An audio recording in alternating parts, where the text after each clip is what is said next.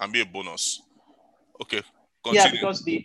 because the conversation we're having is about the fact that all of our lives, if we look at that Genesis chapter 6, verse 22, it said Noah did this. And as you mentioned earlier, in these days, THIS, singular. And it's occurring to me as if it doesn't matter where my name gets to. It doesn't matter how many things I have put my hands into. When the Lord will sum up my life, it will be with reference to the vocation, the calling he has given me. And this doesn't necessarily have to be in some clergy activity. This doesn't necessarily have to be leading a church. This only has to be in what the Lord has called me to do. Hmm. That's essentially the challenge I'm getting from what you said earlier. Yeah, the reason why I wanted to have this bonus is as you were saying that, although I brought that word "this" up and it was real to me, but the depth of the way it's coming, it's this emphasis you are bringing is bringing a lot of issues to my heart. That the God's work is not the activities we do, but the obedience we have to God. All activities are not are useless, if I might use that word, if it is not what God commanded. We sing in church, you can play instruments, you preach, you teach, or just look at any church, combine all denomination and all whatever, all clerical and all liturgical system, just put it in one box and look at all those activity. It doesn't matter the cadre where people put them, whether this is better, this is higher, a pastor is higher than the church sweeper, a bishop is higher than the person who sing. When we get before God, God is not going to say, oh, you're a pastor, so you go on this line. Special people. I just ask you to pray for everybody that walk into the church. You stay on this line. You are a lower cadre because you are not known by men. You are not on social media. You are not on Twitter. You don't have many following. God is not interested in all of that. The question is, did you do this? And what is this? According to what God commanded you. When you have done it, the Bible says, and David served the counsel of God in his generation, then he slept with his father. As if to say, there is a counsel. There is something God wants my life each day to fulfill according to his eternal purposes and plan.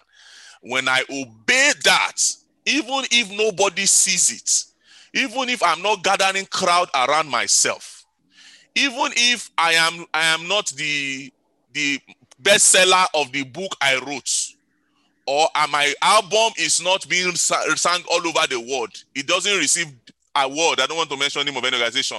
This award, that award.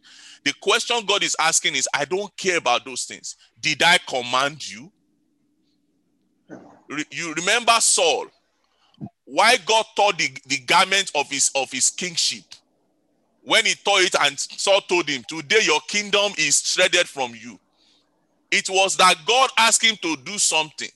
And he thought because he was a king, he can do something else. And Samuel came and told him, you have not obeyed. Am I not hearing the sound of sheep? God told you to kill all. You kept some for yourself.